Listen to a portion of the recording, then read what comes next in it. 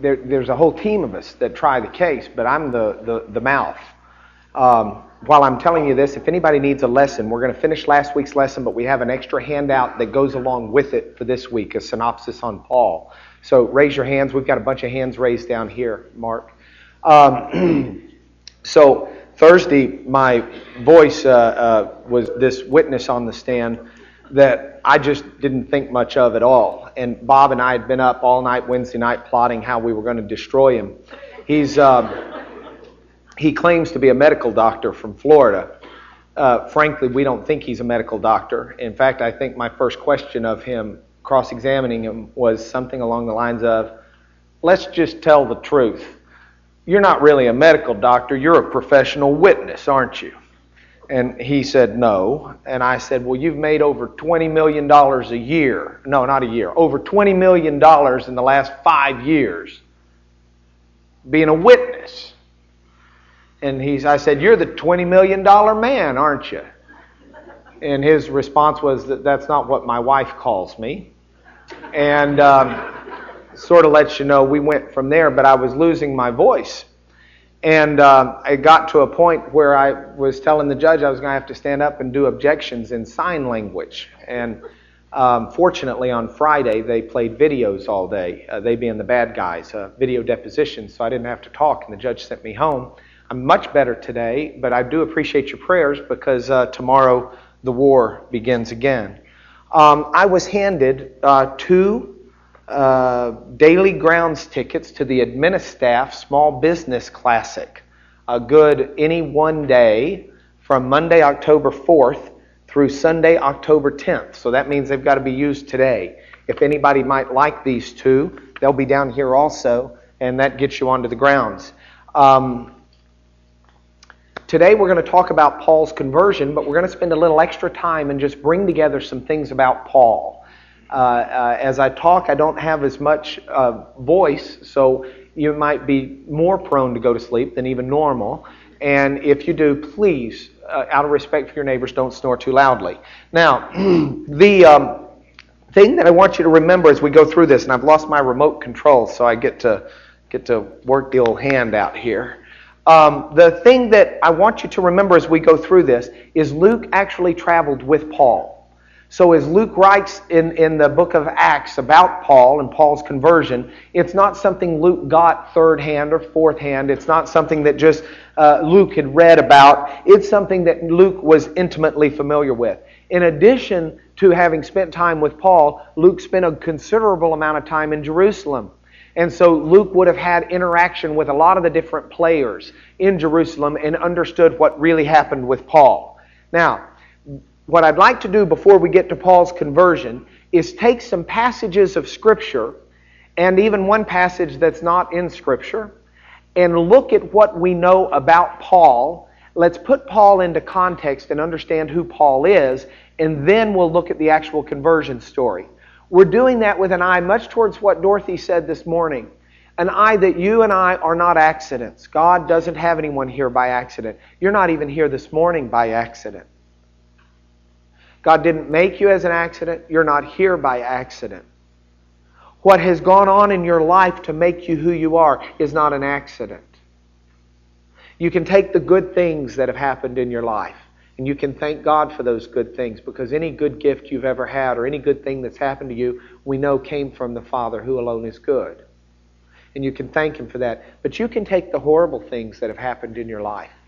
Horrible things that have happened because of wicked, evil people. Horrible things that have happened because we live in a fallen world that has tornadoes and hurricanes and tragedy all around us. Horrible things that have happened just by circumstance without any malicious intent by anyone. But you take all of the horrible things, and even though those are not from God, they certainly fit into His plan and His work for who you are and what He has for your life.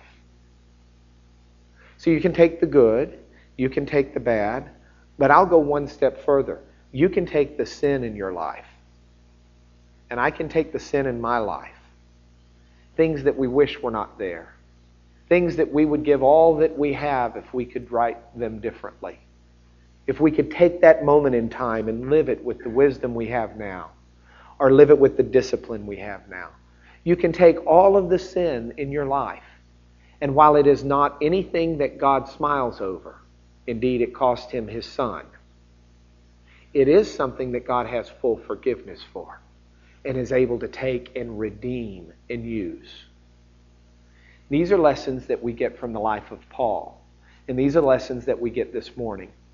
So as we look at this, I want you to not just get interested in Paul, and I do hope you do. I hope that Paul fascinates you. There's a wonderful new book out on the life of Paul. If you had asked me a year ago for the best book on the life of Paul, I'd have sent you to F.F. Bruce, passed away now, but a great theologian who wrote Paul, Apostle of the Heart Set Free. And I would say that's the best book on the life of Paul. You should get the book and read it. Today, I might tell you that that's not the book I'd read first. There is a new book out by a fellow named John McCrae, M-C-R-A-E or Y, I don't remember. He taught at Wheaton College, which is a Christian university up in near Chicago, in Wheaton, Illinois. And he taught a course in the seminary there on Pauline theology for years. He's maybe the only person I've ever met who's gone to the Holy Lands more than Debbie and Mike Riddle. He's had 27 visits there over the years. I studied Hebrew with one of his sons, Barry McCrae. And John McCrae has written this book that's just out by Baker Publishing. I suspect there should be copies at Grapevine. If not, you can certainly order it off Amazon.com. It's on Paul. And it is a phenomenal book, incredibly readable. And the neat thing about it is he's got pictures of all of these different things that he's taken himself over the years. So they're actual photographs. But I hope you get into Paul. Paul? Yeah, there may be more to the title than that, but that's the part I remember. She asked if it had a title, for those of you in the back. And it's got Paul in the title. So get on Amazon.com and type in Paul and John McCrae, and you'll find it. And if not, email me, and I'll email you. I meant to bring my copy, but I left my memory at home because I forgot my memory. The book is phenomenal. I hope you get into Paul this morning. I hope I'm able to present him well enough to where you can see that he was a real person and not just some saint or apostle that got a lot of churches named after him. Because he was a flesh and blood person. And this is a fellow whose sister lived in Jerusalem. He had family. One of his nephews came up to him and saved his life one time. And so I want to talk to you about Paul in a way that hopefully you'll get into him. But as you listen, I don't just want you to get into Paul. I want God to get into you. Because I want everyone in here to understand what it means to encounter Jesus Christ in your life. If there's anything that makes me who I am, in any good way that I am, if there is such, it's not me. It's an encounter with Jesus Christ in my life. The thing that's hardest for me to convince people of as I interact with people is Christianity is not a religion to me. It's not a set of rules for me. It truly is an encounter with the Creator of the universe in the only form in which I could understand Him really, and that's as a man. And I really believe this. This is not something I teach as an academic exercise. I truly believe in every fiber of my being that there is a God who loves me and you and calls us by name and wants nothing more right now than to be invited into your heart and to dwell with you and to live with you and to interact with you. I truly believe that with all my heart. So let's look at this together. And let's first start by looking at the passages that tell us what we know about Paul. In the timeline, we've already dealt with the ascension and Pentecost and the healings, the Sanhedrin discipline of the early apostles. And as we get to about 33, 34, into 35, 36, 37, that's the time range we'll be talking about today with Paul. This is in the context of Acts, in the persecution and the expansion of the church that we've been talking about. Now, what do we know about Paul? First of all, I meant to put this later, but this evidently came first. This is part of the I lost my memory. There is a book called The Acts of Paul and Thecla. This book was written about 150 or 160 A.D. Okay, so this would have been written within 100 years of Paul's death. It was originally written by an elder in the church who claimed he found a writing of Paul's. The people were able to prove that the elder had written it and it was not actually Paul's writing. And so the elder was disciplined and rebuked, and he lost his position within the church for lying. But the people still thought that the stories themselves were accurate. It wasn't he was rebuked because he'd written something inaccurate. He was rebuked because as he wrote it, he claimed that Paul had written it, when in fact Paul had not. So with that as background, it's an interesting story to read, and you can read it. It's in a number of different places, and I can help you find it, or you can borrow some of mine if you would like. But there's a passage that describes the Apostle Paul, because Paul is going into a town, and Onesimus is going to meet him. And Onesimus has never met Paul before, so Paul was described to him so that Onesimus would know what he looked like and recognize him. It doesn't say he'll be the guy in the yellow shirt with the glasses. But it does say something about Paul, which is interesting to me. The guy, Onesimus, recognizes Paul because at length they saw a man coming, namely Paul, of a low stature. That's polite translation.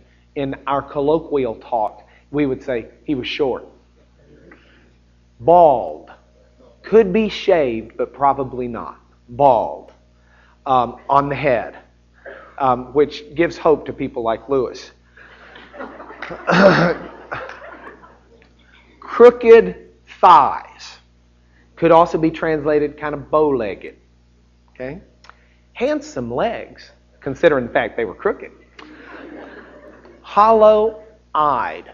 Significant because I believe, and this is speculation. In fact, this is wild-eyed speculation. I believe Paul probably had great vision difficulties. Paul in one letter says at the end of the letter, see how I write in my own hand with large letters? We'll see later on in Acts that Paul says something that's kind of sassy to the high priest, and Paul gets struck because of it, and Paul's answer was, I'm sorry, I didn't know that was the high priest I was talking about. Because even though he was nearby, you think about it, if I took these off, and I've had corrective eye surgery, if I didn't have corrective eye surgery, I wouldn't know Ray from Betty on the front row. Okay? And I mean, I couldn't tell anybody. I couldn't see the big E on the chart, you know. Paul, I think probably, we know Paul had some physical infirmity that he prayed for healing on 3 times and was never healed because of what he says is, quote, thorn in the flesh in Corinthians. But he was hollow-eyed. He had a crooked nose. He was full of grace, for sometimes he appeared as a man, sometimes he had the countenance of an angel. As we read that description, he sounds like he would have been pretty ugly to me. The ironic part is what's pretty today or handsome today is not what was handsome then. A crooked nose was actually quite attractive. In fact, some early translations you'll find of other people, they describe some folks as having the Roman nose. And the Roman nose was kind of hooked at the end. And that was a really cool thing if you had one of those. Being bow-legged was actually a compliment. And that's why it says crooked thighs, handsome legs. You know, I guess you kind of had the John Wayne swagger or something. I don't know. So we have this from Paul. The Bible doesn't give us any description of what he looked like. So this is our limit, is something that was written within 100 years of his death, and certainly at a time where people would still have had a good idea of what he looked like. Would we recognize him coming in today? Maybe not, but for what it's worth. We know that Paul was, okay, now how did I lose this? I had other things here. Okay, we're going to have to make a change. Hold on. I'm sorry, y'all. but how long have we been doing this class? Like 2 weeks? 2 years? This is like the first time, okay? We're going to start this here instead, and then we'll go back in a minute. In Acts 21:39, Paul says, I am a Jew from Tarsus in Cilicia,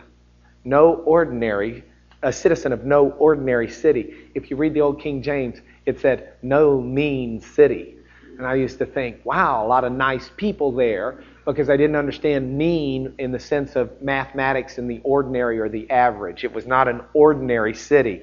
So this is where Paul is from.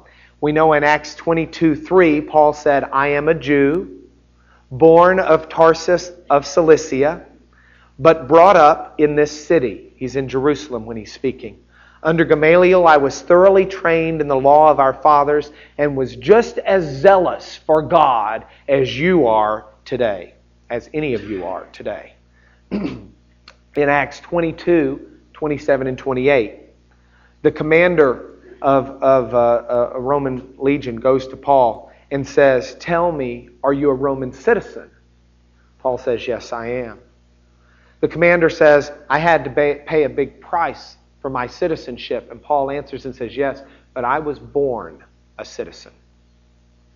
And then, last passage. In Philippians 3, Paul's talking about people. He says, do you have cause to boast in the flesh? Well, I have more cause to boast in the flesh. And ultimately, Paul's point is, but all of this I count as rubbish or garbage in light of the surpassing knowledge of knowing Jesus Christ. So he's not ultimately boasting, but he says, if you want to boast, I could boast in the flesh more than all of you. And that I could do that boasting, and yet I don't, is significant because it shows how important it is to know Jesus. That's the context of the Philippian passage. In the context then of that passage, Paul says that he was circumcised on the 8th day, of the people of Israel, of the tribe of Benjamin, a Hebrew of Hebrews, in regard to the law, a Pharisee. He'll say that twice in Acts also. As for zeal, persecuting the church. As for legalistic righteousness, faultless. He was good.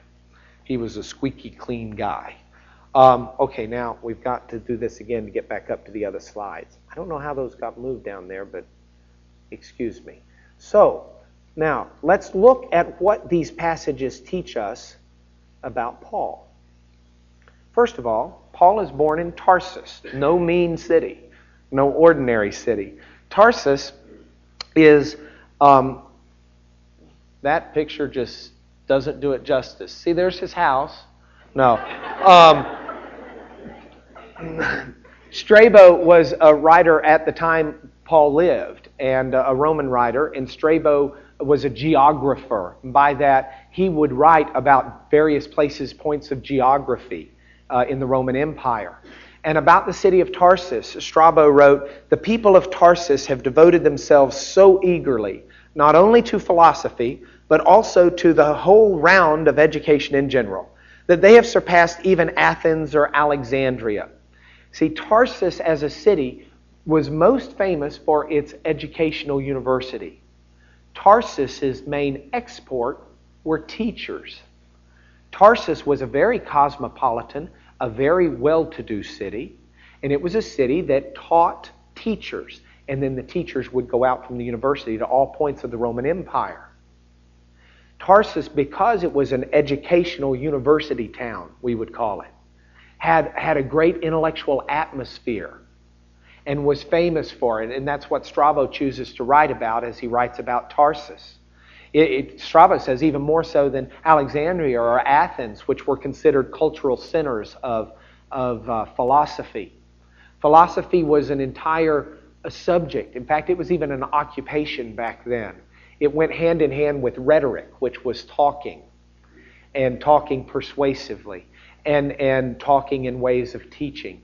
And that was the main thing that Tarsus was famous for. Now today, Tarsus is not famous for that as much as it is something else. If we look at it on the map, this is Jerusalem in the lower right-hand corner, and Judea. Down in the bottom here would be Egypt if we had it. That's the Mediterranean Sea. As you go up north of Jerusalem and you take the, it's almost like a backward sea. As you go up the back of the sea, you go to Syria and Antioch, and then you cross over, and the top part of that is modern Turkey. And Tarsus is just in the bend right up there, in the top right-hand corner on the coast. Tarsus is part of modern Turkey. It's still a town. You can go there today. Tarsus is about 10 miles from the coast on the Cydnus River.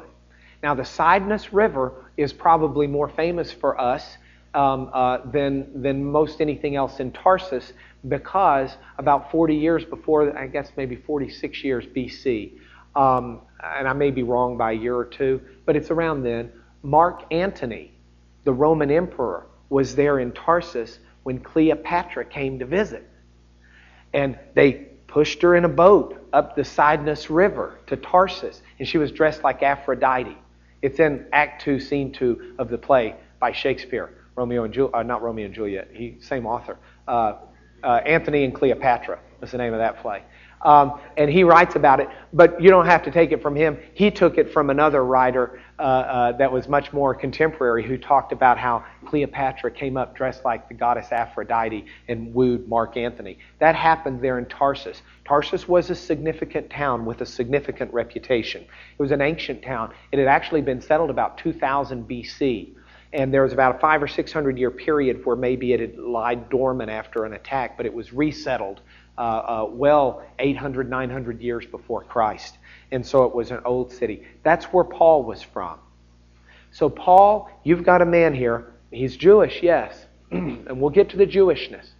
But he is from Tarsus, no ordinary city, an extraordinary city, a city where he would have learned philosophy. He would have learned rhetoric. We'll find out later Paul's from quite a well-to-do family probably as well. And so he would have had the benefit of knowing these kinds of things. When Paul ultimately gets to Athens and starts preaching the gospel to the Athenians, he quotes Greek poets. He would have memorized these things growing up in Tarsus in the schooling system and everything. Paul also was a Roman citizen. That was a significant thing. There were several ways you could become a Roman citizen. Historically, the way you did it was if you were born in the city of Rome and you were a free person. If you were a slave born in the city of Rome, no luck, no dice. You're not a citizen. But to be a Roman citizen, initially you had to be born in the city of Rome as a free person. Over time, as the Roman Empire expanded, you could also buy your right to citizenship under certain circumstances, which included owning property. Also, the emperor, if you did some special task or service for the emperor had the ability to bestow upon you citizenship. We don't know how Paul got his, but how Paul's family got his. Paul got his citizenship by birth, which means Paul's father was a Roman citizen. If you are a Roman citizen and a man, and you have a child, the mother could not do it, sorry. But if you're the man and you have a child, you have 30 days in which to go register your child with the city authorities as a Roman citizen. And they would take and form a tablet that was in two pieces that kind of opened up. And that you get a birth certificate, in essence, that was also a certificate of citizenship, and you were enrolled in the city. When you did that as a Roman citizen, you got 3 names. You had to be listed with all 3 names. Your forename or your first name. We don't know Paul's forename, his first name. Your family name. We don't know Paul's family name. And then you had to have a Latin common name. And for Paul, that would have been Paulus in Latin or Paulos in the Greek. And that was Paul's ordinary name. Now, because Paul was Jewish, he got a 4th name too. He was given a Hebrew name. If you have Jewish friends or family, or if you're Jewish, I don't know, Philip, did your parents give you a Jewish name also? They did not. A lot of Jewish families will give their children a Hebrew name in addition to their 3 names that we now have. So we don't know Paul's. We know Paul's Hebrew name. It was Saulus or Saul in the Hebrew. Paul would have had proof of his citizenship in the diptych, which is that tablet, the two-folded tablet. Whether he carried it around with him or whether it was kept in a family vault, we don't know. I doubt he carried it around with him. If you claimed to be a Roman citizen and you were not, that was a capital offense and you got killed. So it's not something you would ordinarily do. But Paul certainly had his Roman citizenship in his 3 names. Now, what does it mean back then to be a Roman citizen? There were certain rights you had as a Roman citizen that you would not have otherwise. Paul's rights as a Roman citizen extended throughout the empire. Wherever the Roman Empire was, a Roman citizen had their rights, and the rights could not be abridged. One of the rights was to a fair public trial. And the trial, actually, you had a right to have the trial within the court system of Caesar himself, the emperor. And we'll see later on in Acts, Paul at one point appeals to Caesar and says, put me into the Caesaric court system. And Paul gets sent to Rome for his trial. It was a right you had as a Roman citizen. There were also certain punishments that you were exempt from. Roman citizens were not allowed to be chained. Roman citizens were not allowed to be flogged and beaten in public. Now, Paul ultimately will get lashings in the synagogue multiple times. Synagogue lashings would always be, typically they would say 40, but it was always 39. It would be 40 minus 1. However, number of lashings you got under the synagogue system had to be divided by 3 because it was a divine number of lashings and a divine punishment. So Paul would get 39, or you could get 24, or some number that was divisible by 3. But that Paul got those lashings in spite of his Roman citizenship is because Paul subjected himself to the Jewish faith. And we'll get to this more. Actually, we're not getting anywhere. I'm sorry. I get real interested in this stuff, and I just start talking. Another thing, you could not be summarily executed as another right.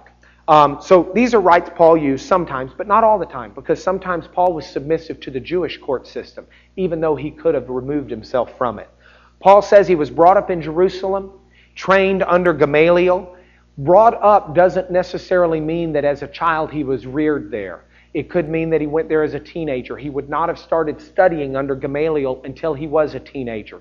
We know Paul's sister at a later time lived in Jerusalem as well. So it's very likely he would have gone there to stay with family. Gamaliel himself, we talked about last week, he was a top echelon rabbi. At the time of Jesus, there were 2 main rabbinic schools of thought. The school of thought of Hillel and the school of thought of Shammai. Hillel was the liberal.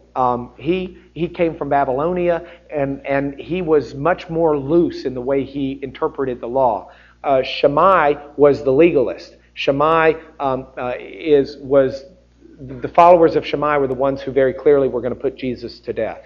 The followers of Hillel were a little looser because they were trying to understand how they didn't walk away from the law, but they tried to understand how the law would work. So, for example, if the law said that you're supposed to come 3 times a year to Jerusalem, and yet after the dispersion you live in Italy, and you're just barely making enough money to put food on your table, Shammai would say, you are a horrible, wicked person destined for hell because you don't come to Jerusalem 3 times a week. Hillel would say, there are exceptions that can be made when economically you're not able to do it. So, anyway.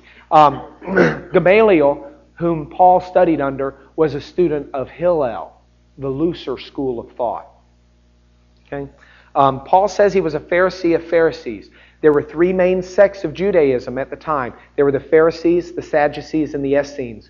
We get this from a Jewish historian who wrote about 100 AD. His name was Josephus, and you can get his books translated at Grapevine or any number of places. But he has a book called The Antiquity of the Jews where he writes about Jewish history. And in the process of writing about Jewish history, he explains the religious differences between them. The Pharisees, for example, believed in angels and demons and a resurrection from the dead. The Sadducees did not. And we saw that with Jesus because the Sadducees came to tempt Jesus with their own theology, and Jesus put them down or put them in their place with it and explained why they were wrong. Paul was of the Pharisees. The Sadducees believed that every man does as he chooses. The Essenes were strict predestinarians. They thought everything was predestined. The Pharisees were the middle ground. They thought, yeah, predestination's there some, but so is free choice. And so there's some interesting things we know about the Pharisees. But the Pharisees were very, very zealous to the law. When Israel as a nation was starting to become Hellenized or become Greek or become more lose its distinctive Jewishness around 200 BC, 100 BC. That's when Pharisaism arose, because these were the people who kept the tradition. And we think of Pharisees with distaste in our mouth, don't we usually? If I just said to you, would you want to eat lunch with a Pharisee, other than the fact that you may be curious at what they're going to wash their hands with beforehand, how many of you would think just normally, the Pharisees, those are the people that had so many problems with Jesus? I would think that way, but for the fact that Paul maintained he was a Pharisee to the end. Paul never converted from Judaism. When Paul became a Christian, it was not a conversion, it was more a calling. For Paul, Christianity was not a new religion from Judaism. For Paul, Christianity was Judaism, fulfilled. And so, let's see, origins most respected of people. Paul's of the tribe of Benjamin. That means a couple of things. First of all, it means Paul could actually trace his lineage.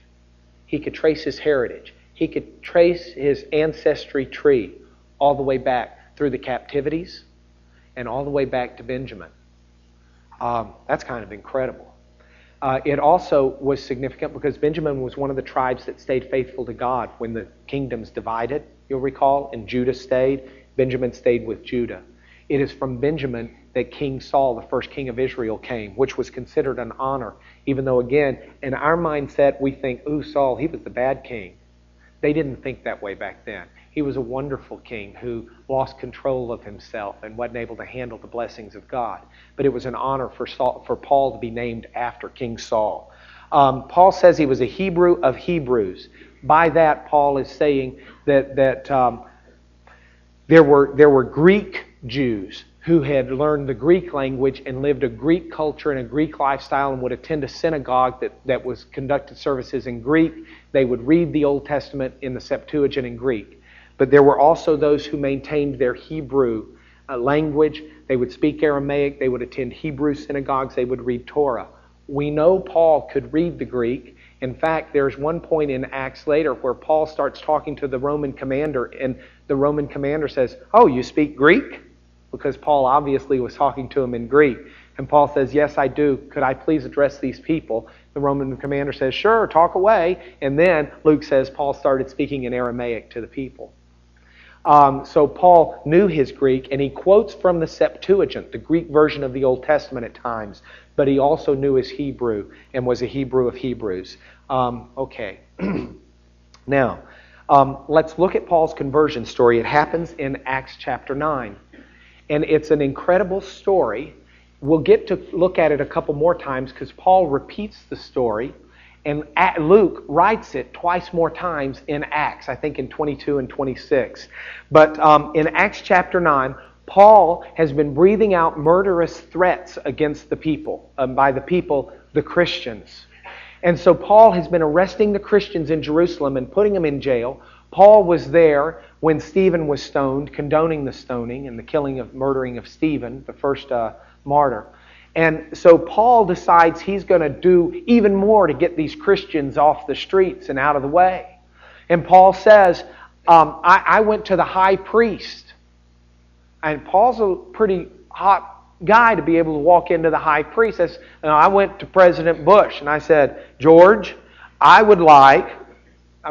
he goes to the high priest himself and gets letters from the high priest authorizing him to go to Damascus and arrest any followers of, quote, the way, close quote. That's what Christianity was first called at this point in time, the way. It wasn't called the church yet in this sense. It wasn't called any denominational church or any type of a Catholic church or a universal Catholic, meaning universal church or anything. It was called the way. And so Paul's persecuting followers of the way. And in fact, there's a church out in California that calls itself now Church of the Way. And that's where they get it from. We know from Paul's later story, it's about noon. Paul's on the road to Damascus, and he's getting near Damascus when this bright light shines. And Paul falls to his face. And Paul hears this voice speaking apparently in Aramaic, saying, "Paul, Paul, Saul, Saul, why are you persecuting me?" And he says, "Who are you, Lord?" "I am Jesus of Nazareth." And the experience just stops Paul dead in his tracks. Because Paul is literally going to throw more of these people in jail. And Paul thought he was doing this for God. Paul thinks he's doing it for God. And yet, Paul finds out from a divine revelation, seeing the Lord Jesus, that he's not. Paul has blinded eyes from this. And Paul is instructed by Jesus to go on into Damascus to Straight Street. Now, Damascus claims, and may be, to be the oldest continuously inhabited city in the world. And you can go to Damascus today, and Straight Street is still there. And it's still called Straight Street. But anyway, so Paul's told to go to a street called Straight, or what we would say Straight Street. Go to Straight Street, and there's going to be a man who's going to take care of you and tell you what to do. So Paul goes to Straight Street and stays in the house of, I think, Judas or some fellow there. And Ananias, who is a godly man in Damascus, a Jew, a godly Jew, but also a Christian. Ananias, God appears to him in a vision and says, you need to go over to Straight Street, this house, and there's this guy there named Saul. And he's blinded, and I want you to lay hands on him and pray for him and tell him that, this is what's going on. And Ananias says, well, Lord, I've heard of this guy, and he's killing us. He's not a good guy, and you may want to think this through. And God says, well, I've thought it through, and this guy, yeah, he's who you think he is, but that's the old him.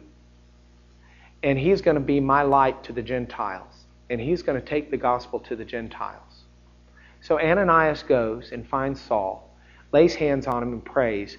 Saul, meanwhile, for 3 days now has been blinded, hadn't eaten a thing, hadn't drinking a thing. The scales fall from his eyes.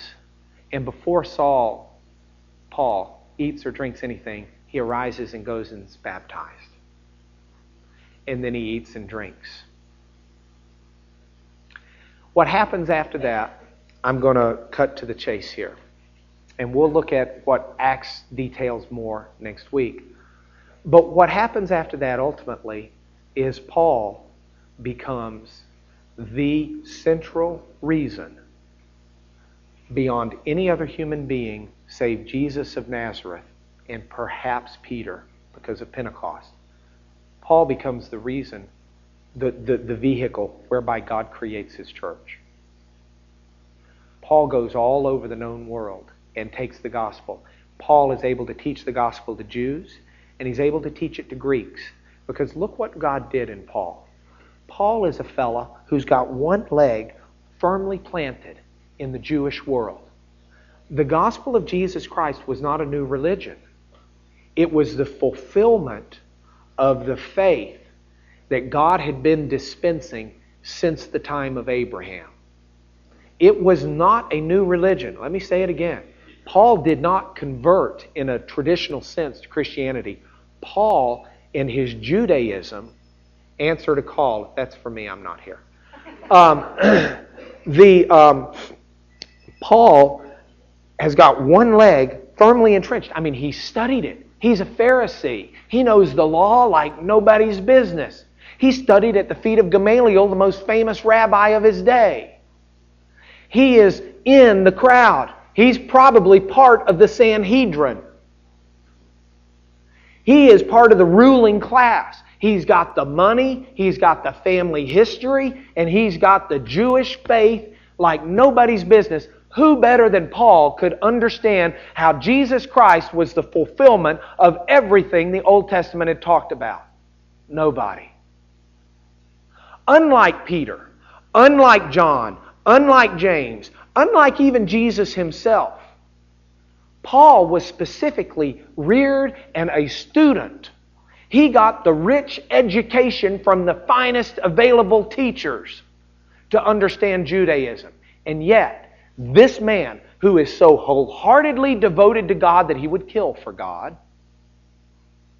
who so wholeheartedly understands the Jewish faith that he has spent his life studying it and in allegiance to it, this same man is a Roman citizen from Tarsus who understands and speaks Greek fluently, who knows and has studied the Greek poets and how the Greeks think, who understands philosophy and rhetoric, who knows how to give a good polished speech, who understands what the greater world is like outside of Jerusalem, who's born in it, who's lived in it, and who is a citizen of it, who through his Roman citizenship has the right to travel unhindered throughout the Roman world. God takes this unique man with one foot in the Bible and one foot in the Greek world, the Roman world, and yet united as one man, and God takes him with all of his past, that includes his killing the Christians and persecuting the church, sins for which Paul grieved till the day he died, sins for which Paul said made him the least of all the apostles. And yet God takes this man with his unique talents and abilities and uses him like no one else ever. Paul says later that he was called from before birth by God. And if I could give you one thing to take home today, it's this. So are you. And so are you. And so are you. And so are you. You were called by God before birth. You are not an accident. And all of the crud and all of the good and the things that are bad and the things that you've messed up on, all of it together makes you who you are right now today. And I promise you with every depth of my being, I was told by 7 people, don't teach today. You got to save your voice for tomorrow. I wasn't able to talk yesterday very well at all. I said, no, I'm teaching because I want to tell you, I don't know who's going to be here, but I have a very clear message for you this morning. God wants you in relationship to Him. He's not looking for you to become a Baptist. He's not looking for you to become a Methodist. He wants you to be a Christian. He wants you to accept Jesus Christ in your life. And for those of us who have, He wants you to accept that right now He has a call for you. In this point in history, the God who writes history is saying, I want you. I have something for you to do. And nobody else has the time, the talent, the ability, the circumstances. It's right for you and nobody else. And do you know, when my son Will was born, Mom was real good at instilling in us as kids that God has purpose in your life. When my son Will was born, I realized this may or may not be it. But the whole big thing that I've been taught since birth I was born to do may be to love my son. So when I say God has something big for you to do that only you can do, it might be something that in your eyes seems so trivial. But in God's plan, it's not. You may be rearing a Paul. Or you may be working next to someone who's going to rear a Paul. But God's got a call on your life. And I urge you to accept it. Would you pray with me? God, thank you so much for this morning and the blessing that we have of coming together, united in Christ, with your Holy Spirit present, to clean out our ears to hear your voice, to take the scales from our eyes to see what you have for us and who you are, to soften our hearts that have gotten hard over the years of pounding, to soften our hearts to be receptive to your love and your message and your purpose. It is my prayer by the blood of Jesus that your Holy Spirit will pierce to the marrow of our bones and will convict us of what we need to be with you. Lord, be in our lives. Be in our hearts. Be not just our Savior, but be the Lord of our lives. We pray in Jesus. Amen.